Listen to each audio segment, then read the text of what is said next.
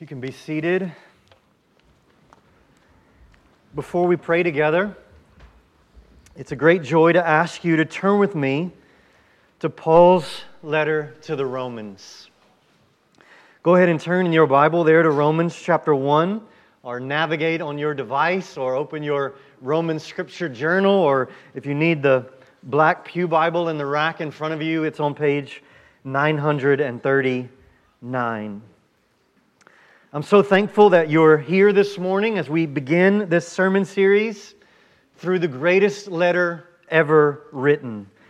And I hope by the end of this year, the pages of the book of Romans are worn out in your Bible. Before we pray together, I want to issue something of a challenge that will, I hope, fuel our prayers as we begin this study. In J.I. Packer's fantastic book called Knowing God, in chapter 22, Packer begins with this sentence: Paul's letter to Rome is the high peak of Scripture. Packer then quotes Martin Luther, who said Romans is the clearest gospel of all. And he quotes John Calvin, who said, if a man understands Romans, he has a sure road open to him to understanding the whole of Scripture. Packer then summarizes the significance of Romans by saying something that I want to launch us into prayer together at the beginning of this series. Packer says, and it'll be on the screen, Packer says, all roads in the Bible lead to Romans. And all views afforded by the Bible are seen most clearly from Romans. And when the message of Romans gets into a person's heart, there is no telling what may happen. When the message of Romans gets into a person's heart, when the message of the book of Romans gets into a church's heart, there is no telling what may happen. Throughout the history of the church, almost every known awakening or revival can be connected to someone being gripped by the message of the book of Romans. Whether it be St. Augustine, Martin Luther, John Calvin, John Wesley, or Jonathan Edwards, the book of Romans seems to always be the spark that sets the movement of God in motion. And so as we embark on studying this glorious letter, we need to take some time to cry out to God to teach us and mold us and awaken us to the message of the book of Romans. And as we pray together, I want us to pray not just that we will understand Romans, we need help for that, but more than just grasping what Romans is saying, I want us to pray that we will be gripped by its truth, that we will be mastered by its message. And so, no formalities here, no just sort of pretense. Let's just pray. Let's just cry out to God as a church as we embark on this study. No telling what may happen. God knows what could happen, and God knows what He wants to happen in our church and our lives through the message of the book of Romans. And so let's just pray together and ask Him to open our eyes, and then, God willing, we'll look into these first 7 verses of the book of Romans. Pray with me. Oh Lord, I don't want to do this without You. I do not want to do this without You. We have no desire to be here and do this if You're not in it. I don't want to preach through Romans. I don't want to say just a bunch of true things just to be saying it. God, I want You and Your presence and Your power and Your glory to flood this place. God, would you, we don't want to do it if You're not in it. We don't want to do it. And so, God, would You fill us? Would You help us? Would You enable us? We cry out to You. We need Your help. We can't understand these things on our own. We will create all manner of problems and errors and heresies on our own. We need you and your Spirit to open our eyes to the truth of your word. And I need you to fill me with your Spirit in such a way that I would declare the truth of your word, not just declare the truth, but to say it in a worshipful, helpful way. So Lord, would you meet us as we study the book of Romans? Would you meet us? Would you speak to us? Would you inflame us? Would you allow Romans to be the spark that creates the awakening in our day? Would you allow this little church here on this corner, in this little city, in this little part of this world, would you start an awakening here with us? Just send a reformation that would resound to your glory in all the world, that Christ would be known and praised and seen. God, start with us. Start with us. We know some of what we're asking. We pray you'd break us. We pray you'd humble us. Teach us about our sin and how depraved we really are. And teach us about what you've done to redeem us and save us so that we might have a message, a hopeful, joyful, serious message to proclaim to this world. Oh God, help us see. Help us behold. Help us know. Help us to be gripped by, to be mastered by the truth of the gospel of Jesus through your servant Paul in his letter to the Romans. Thank you for this letter. Thank you for preserving it. Thank you for it being translated into our language so that we can understand it. Thank you for the faithful men and women who have laid down their lives, who have given themselves to making sure we could have this book open in front of us. Thank you for inspiring this letter. Thank you for all the ways you've used it in church history, even to get us to this place. We pray you'd continue to use it in our day. Lord, we need you. We are desperate for your help. Help us to see. Help us to behold. Help us to study. Help us to memorize. Help us to meditate on your truth in the book of Romans. We pray all of this for the glory of our King, our Savior, the Lord Jesus Christ. It's in His name that we pray. Amen. Amen. Well, the reason the book of Romans is so powerful and has been used of God to spark so many awakenings in the history of the church is very simply because Romans is about the glorious gospel of the Lord Jesus Christ. At its heart, Romans explains and exalts in the good news of King Jesus. And starting with this very first passage, Paul declares the truth of the gospel, which is the power of God for salvation. And so with reverence and joyful anticipation, let's consider this introduction, this greeting to the book of Romans in verses 1 through 7. Romans chapter 1, verses 1 through 7. Follow along as I read God's word over us. Paul, a servant of Christ Jesus, called to be an apostle, set apart for the gospel of God, which He promised beforehand through His prophets in the Holy Scriptures concerning His Son, who was descended from David according to the flesh, and was declared to be the Son of God in power, according to the Spirit of holiness, by His resurrection from the dead, Jesus Christ our Lord, through whom we have received grace and apostleship to bring about the obedience of faith for the sake of His name among all the nations, including you who are called to belong to Jesus Christ. To all those in Rome who are loved by God and called to be saints, grace to you and peace from God our Father and the Lord Jesus Christ. This is the Word of God. May God captivate us by its truth. These first 7 verses, the book of Romans, are one long, complicated sentence in the original in which Paul introduces himself and his message. This is the longest greeting of all of Paul's letters.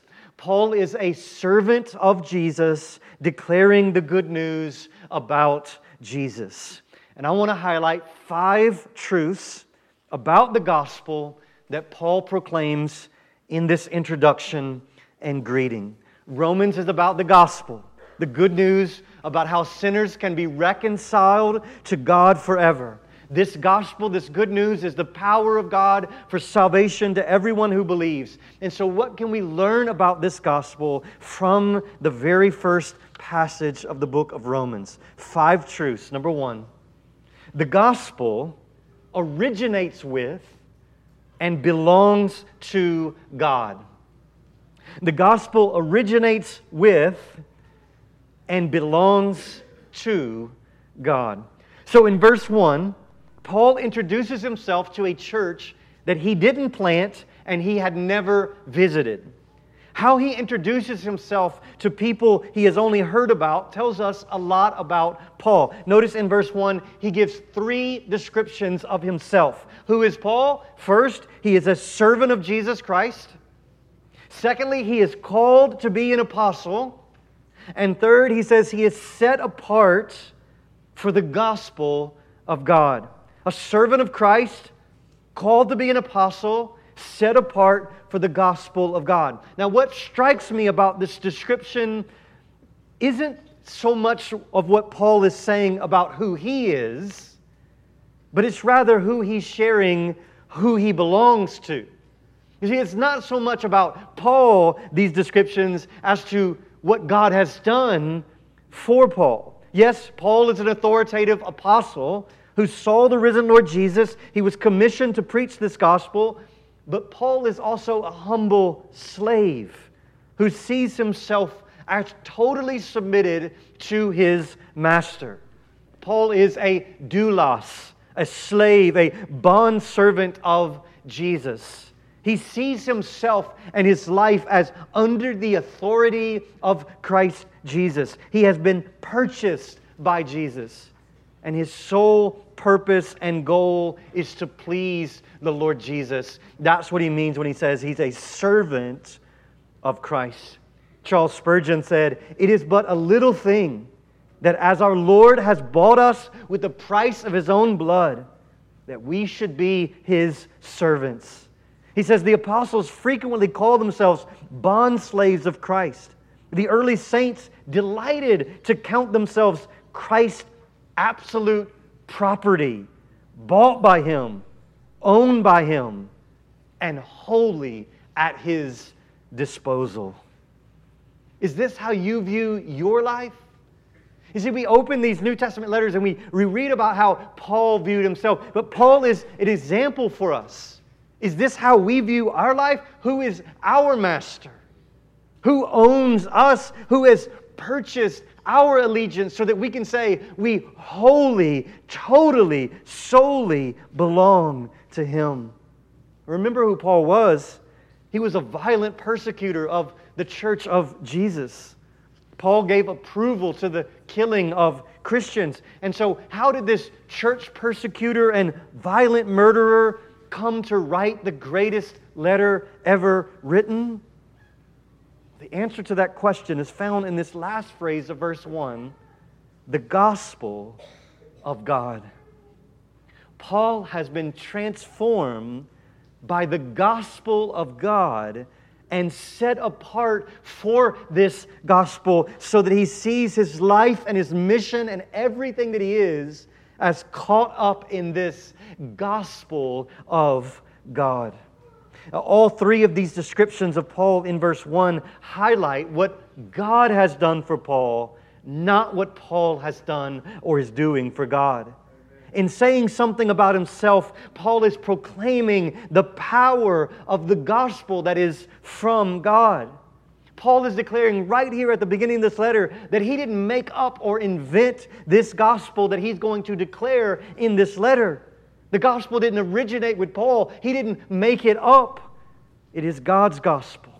In fact, let me say this clearly from the beginning of our study of the book of Romans. God is the most important word in the book of Romans. We will encounter a lot of really significant words as we study this book, but none are more central, none are more frequent than God. Everything Paul says in this book, he communicates through the lens of the Creator God who owns this gospel. Romans is about the gospel of God. God owns it and God created it. Listen, we don't get to define the gospel however we want.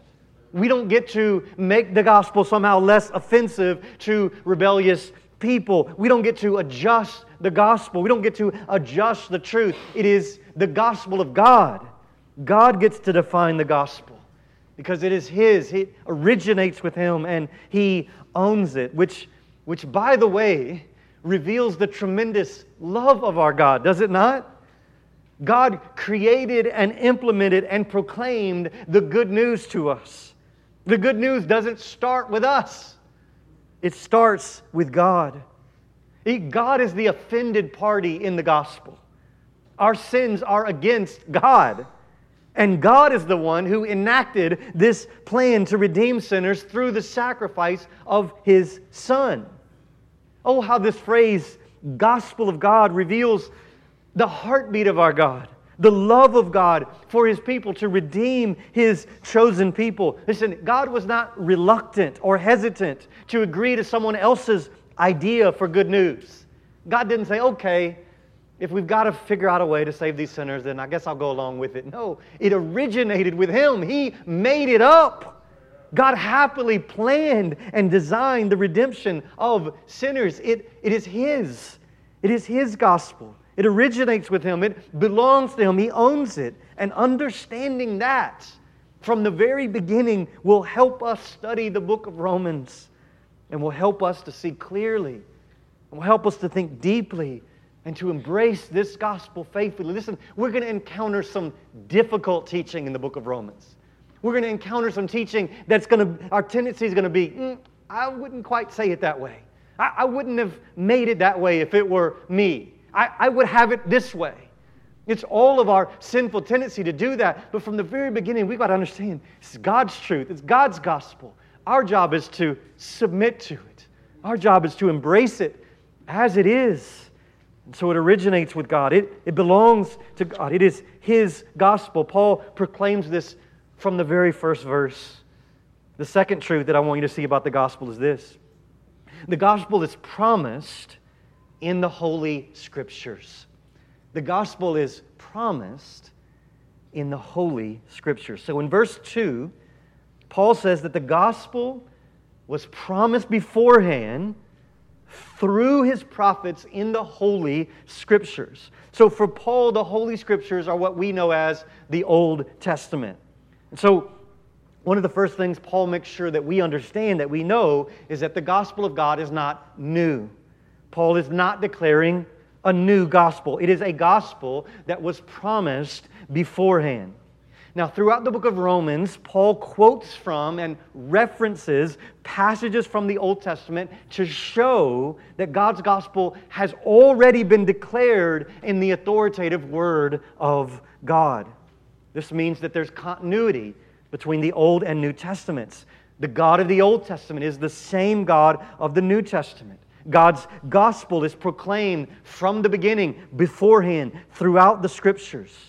The gospel is promised in the Old Testament, and God always keeps His promises. And notice how verse 2 teaches about the inspiration and authority of the Scriptures. God spoke to His prophets declared His word and wrote down His promises in a book. Paul says that book is holy. That is, the Scriptures are set apart and unique among all other books. There is no other book like the Bible. It is holy, it is pure, it is set apart. It might seem a bit old-fashioned to us to call the Bible the Holy Bible, but I'm glad that most translations still print that on the cover or on the spine of the Bible because it's what we believe about the Bible. It is the Holy Bible. The Scriptures are holy. They are from the holy God, and therefore they are unique and they are to be treasured as holy. And the main reason it is holy is because it declares the most important message in all the world. It declares the gospel of God. Church family, this truth should cause us to love and cherish the Scriptures with great zeal. We should consume God's Word vigorously because this is where our God speaks. He speaks through His Word. He speaks through His holy Scriptures. And so Paul says the gospel of God is not new. It was promised beforehand. Well, the third truth, the middle truth of these five, and the most important truth about the gospel that we'll see this morning, Paul says, number 3, the gospel's heart and substance is Jesus the Christ. And whenever we go to say something is the heart and substance of something, we're treading on dangerous ground. We're saying we can boil it down. We're saying we can pinpoint what is the most important thing about that thing. And when we say we know what the heart and substance of the gospel of God is, we are really on thin ice here. Can we know what the heart and substance of the truth of God's gospel is? Well, Paul says, yes, we can in verse 3. Paul says this gospel, notice, is concerning His Son. The gospel of God is concerning His Son. The good news from God is about the Son of God. Jesus is the content of the gospel. Jesus is the center of the good news. And so we cannot answer the question, what is the good news, without speaking about who Jesus is and what Jesus has done. If someone asks you, what is the gospel, and you start with you, you've missed the gospel. The gospel is not primarily about us. Does it impact us? Absolutely. But is it about us? No. Its heart and substance is Jesus the Christ. And so in this greeting, verses 3 and 4, Paul highlights some essential truths about Jesus, about God's only Son. In verse 3, notice he says, He was descended from David according to the flesh. Now this phrase is loaded with truth about the incarnation of Jesus. The eternally existing Son of God took on flesh and became a man.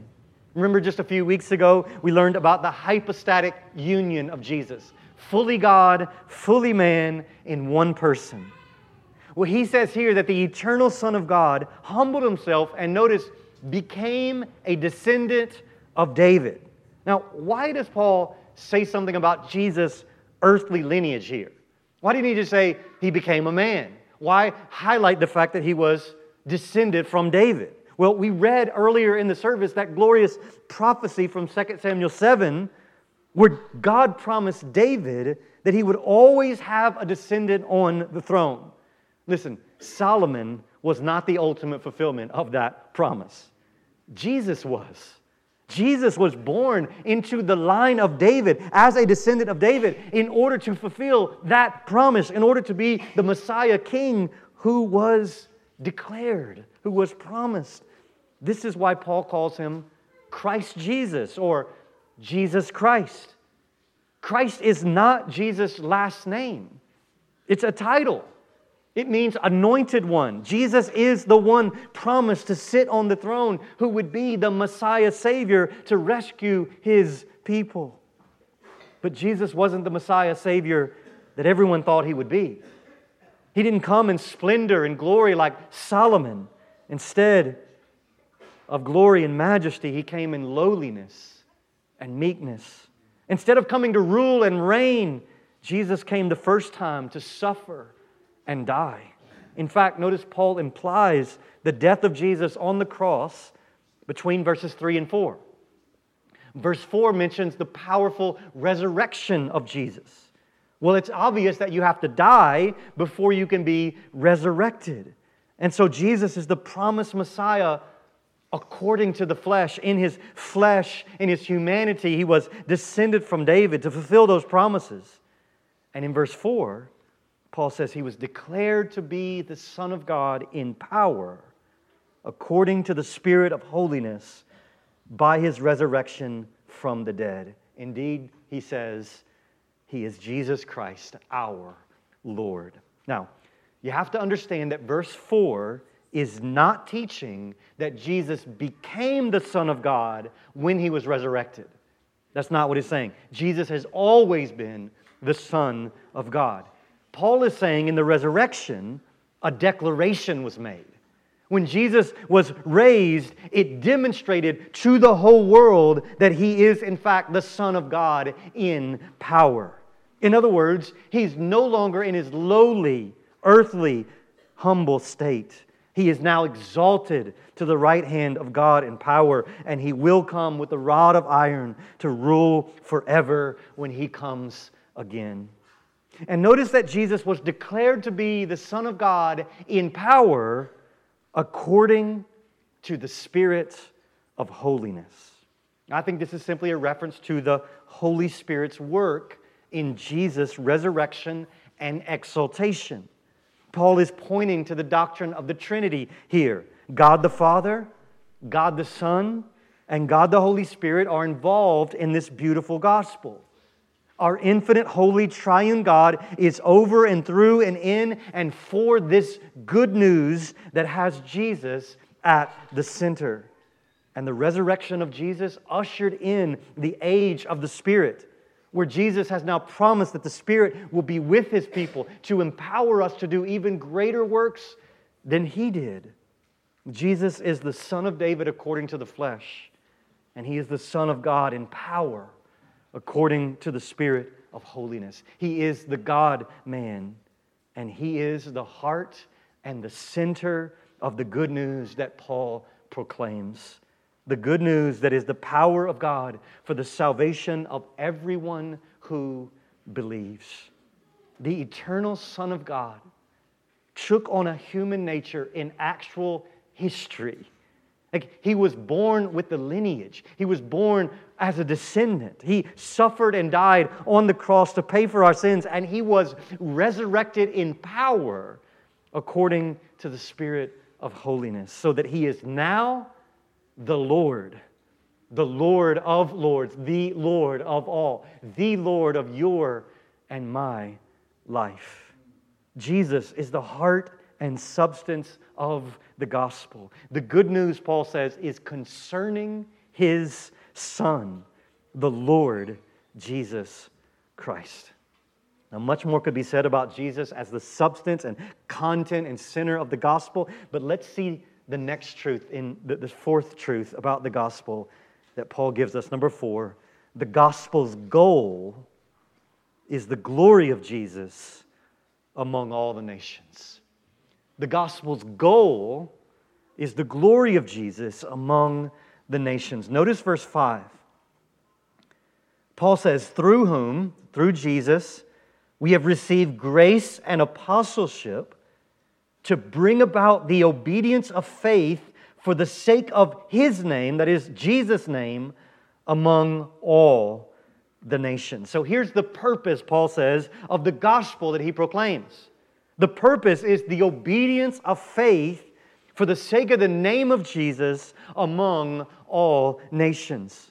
So the gospel's goal, its design, could not be more all-encompassing. That every nation, that all people groups trust and obey Jesus so that Jesus would be famous among all peoples. Many, I think, miss the fact that Romans is a missionary letter. Paul states this missionary purpose multiple times throughout the book of Romans. As you read through it, look for Paul's sight set on the nations, knowing and praising Jesus. In fact, in Romans 15:20, he says it like this. He says, "My ambition is to preach the gospel, not among those who already know Jesus, but among those who have never heard this glorious news." Paul writes Romans to get the Romans on board with this goal, with this purpose for the gospel. We're going to see this again next week, God willing, and we'll see it in more detail as we move through it. The goal of the gospel is the fame of Jesus through the obedience of faith. I love this phrase that Paul, I think, coins, the obedience of faith. I think this phrase is simply pointing to the fact that when we believe, we obey. Obedience springs from faith in Jesus. Our obedience is not the ground of our salvation, not the ground of our being saved, but it is the fruit of our trusting in Jesus. Faith is the root. Faith is the root of our salvation, and obedience is the fruit of our salvation, so that if we trust Jesus, it will be evident in how we live our lives. It will be evident in how we obey Jesus, which is why the whole book of Romans is designed the way that it is. Chapters 1 through 12 are all doctrine. Chapters 1 through 11, all doctrine, all theology about the gospel, about how it fits into God's plan of salvation. And then chapter 12 starts with the word, therefore. Because all of this is true, therefore, this is the kind of person you ought to be. And he spends the last chapters explaining how the gospel ought to impact the way we relate to each other, the way we relate to the world, the way we offer ourselves as offering to our God. If we trust Jesus, we will obey Jesus. And when we trust and obey Jesus, it commends Jesus as the valuable treasure that He is, which is why the response every time we hear the gospel should be faith in Jesus that fuels obedience to Jesus. And so the goal of the gospel is that Jesus' name would be known, would be praised among all people, that He would get the glory that He alone is due. This is what Paul is aiming at in proclaiming this gospel. And friends, we know God's purposes are unstoppable. God will do what He has said He will do. And so I encourage you, I encourage myself now, get on board with what God is doing to proclaim the name of Jesus among the nations, or you will waste your life. Get on board with what God's doing, or you'll waste your life. The fifth and the final truth that I want you to see about the gospel from this introduction is this. The gospel's effect is glorious transformation. The gospel's effect is glorious transformation. And so, having declared the grand scope of the gospel in verse 5, Paul then ends this greeting by telling the Romans how they fit in. How do these ordinary, average citizens of Rome who are in this house church reading this letter from Paul, how do they fit into the grand plan of God for His gospel? Well, notice verses 6 and 7. Notice the phrase at the beginning of verse 6, including you. In fact, the Bible that I preach out of and that I read out of mostly through the week, I don't usually write in it. I have another Bible that I do writing and stuff in, but I don't usually write it. But I underline that phrase. As I was reading it just over and over and over again, it just struck me that Paul wanted to say to these average, ordinary Christians, all of this grand gospel, all of this plan of God, all of this promised gospel, it includes you. It includes you. That blacksmith, that carpenter, that plumber, that teacher, it includes you, Paul says. I love this phrase. If you're trusting in Jesus, the gospel's effect includes you. The gospel radically transforms those who believe. And notice how Paul then lists some of the ways the gospel transforms. Now, we could mention how it transformed Paul again, from persecutor to proclaimer of the gospel, but Paul focuses on how it's transformed them. Look at it. But look at all these things he says about the Roman Christians. He says, they're called to belong to Jesus Christ. Now, Paul is going to spend the bulk of these first 3 chapters describing the utter sinfulness of all people, both Jews and Gentiles. There's none good, none deserving of grace. And yet, he says we have been called to belong to Jesus. What a gift this is. Like, what a transformation would happen in our lives if we embrace this, that we are called to belong to Christ. Who do you belong to? To whom do you belong? If you're in Christ, you've been called out of the darkness, you've been called out of the depravity to belong to Jesus. In verse 7, Paul says he's writing to those in Rome who are loved by God. To be loved by God is breathtakingly precious.